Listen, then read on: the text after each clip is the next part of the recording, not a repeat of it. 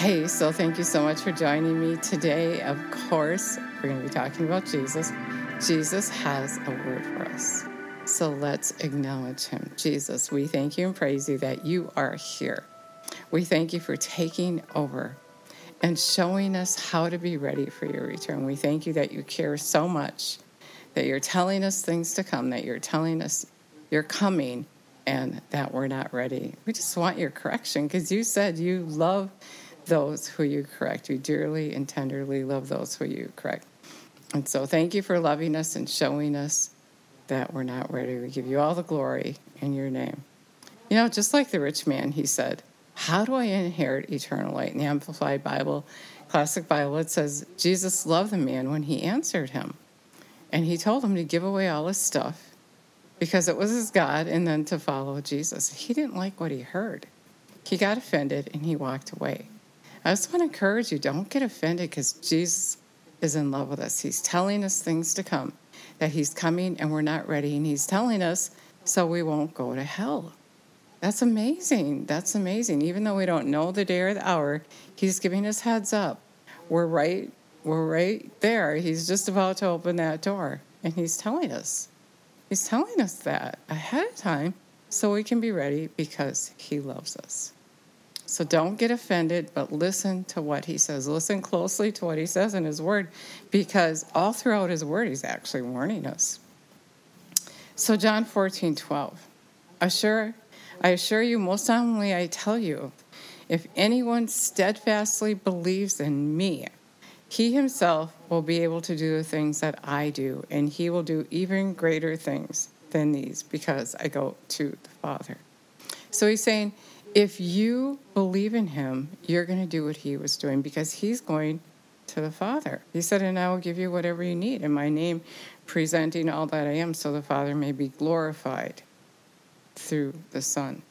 So when you're ready to do his work, when he calls you to go, then he's telling you he's going to empower you to do that.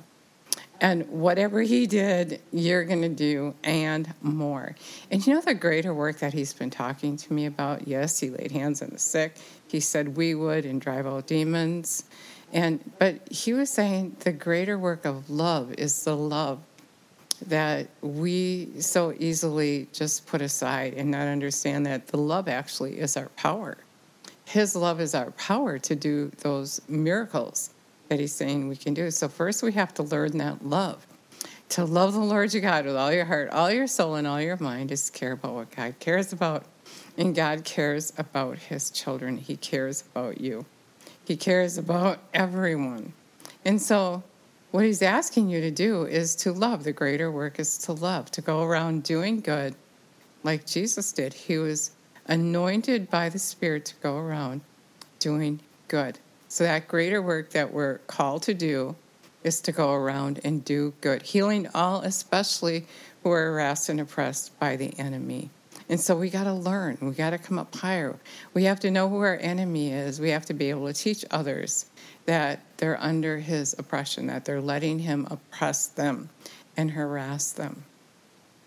And so if we're not doing that, so many people say, I'm ready, when I'm out on the street, I'm a Christian, I love Jesus, and I'm ready. But are you telling others about Jesus? Are you doing the greater work of love? Are you putting yourself aside? Is your whole day about you, or do you put time aside to do what Jesus told you to do? Because if we're not telling other people about Jesus, we're not doing the greater work.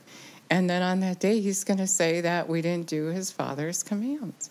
He's going to say, away from me, I never knew you. So we have to be doing his work. We have to be doing his command. We have to be telling other people about him. That's the word I have today that he wants me to share with you, is we have to be going around doing good. We have to take the time to do his work. And if we're going to treat our neighbor as we do ourselves, we're going to give them our time and our attention. We shouldn't be letting people walk by us that we haven't said, hey, Jesus is coming. And lots of times you're going to get rejected. People might yell at you, but God's going to get you to that place where that doesn't even move you because you understand that they don't understand what you understand, that they're lost and they're going to hell. And many times, just like they tried to push Jesus over the cliff because they didn't like what he was saying. They're not going to like what you're saying, but it's okay. It's okay. The persecution comes with the job. The rejection comes with a job. The rejection that you're going to have, you should expect. And they're actually not rejecting you, but they're rejecting Jesus. But Jesus wants to give everyone a fair shot.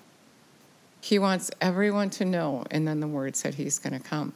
But we walk by so many people who don't know. I often run into someone who said, no, I didn't know Jesus was coming. No, I don't know Jesus. I don't know anything about him. And he said he wouldn't come until everyone knew. People don't know that the earth is going to dissolve in fire. We have to tell them. So if you're a Christian and you think you're ready, but you're not telling people that don't know, then you're not ready. And then when you stand before Jesus, he's going to say, you weren't ready. I don't know you. You ignored me. You ignored my Father's command to do that greater work. He said, if you steadfastly believe in him, you yourself will do the things that he did, because he's going to the Father. And he said, you'll even do greater things than these because I'm going to the Father.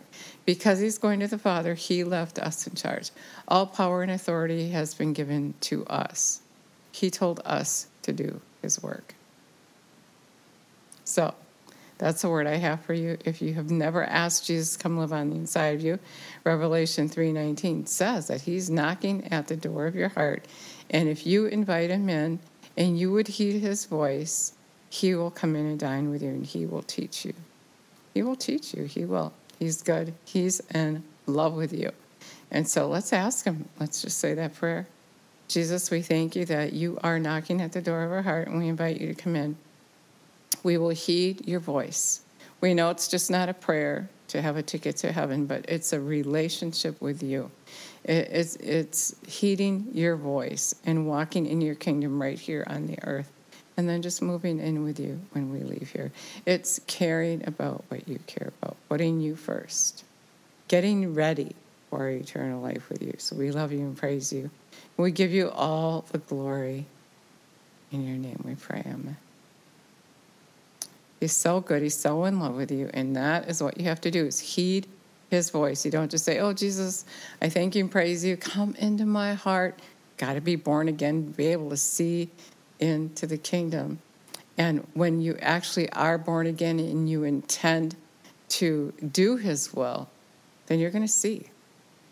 But if you pull away from him, if you ignore him, then he's just going to, oblige you. It's what you decide. But it's not just a prayer that you can pray thinking, oh, I heard I got to pray this prayer and then I'm good and I can keep living how I lived before. That's not it. But you're going to abide in him. He's going to abide in you. You're going to conform to his way and get ready to live with him when you leave here. So thank you so much for listening today, and God bless you. If you were ministered to, I would so love it if you would let me know. Thank you. God bless you.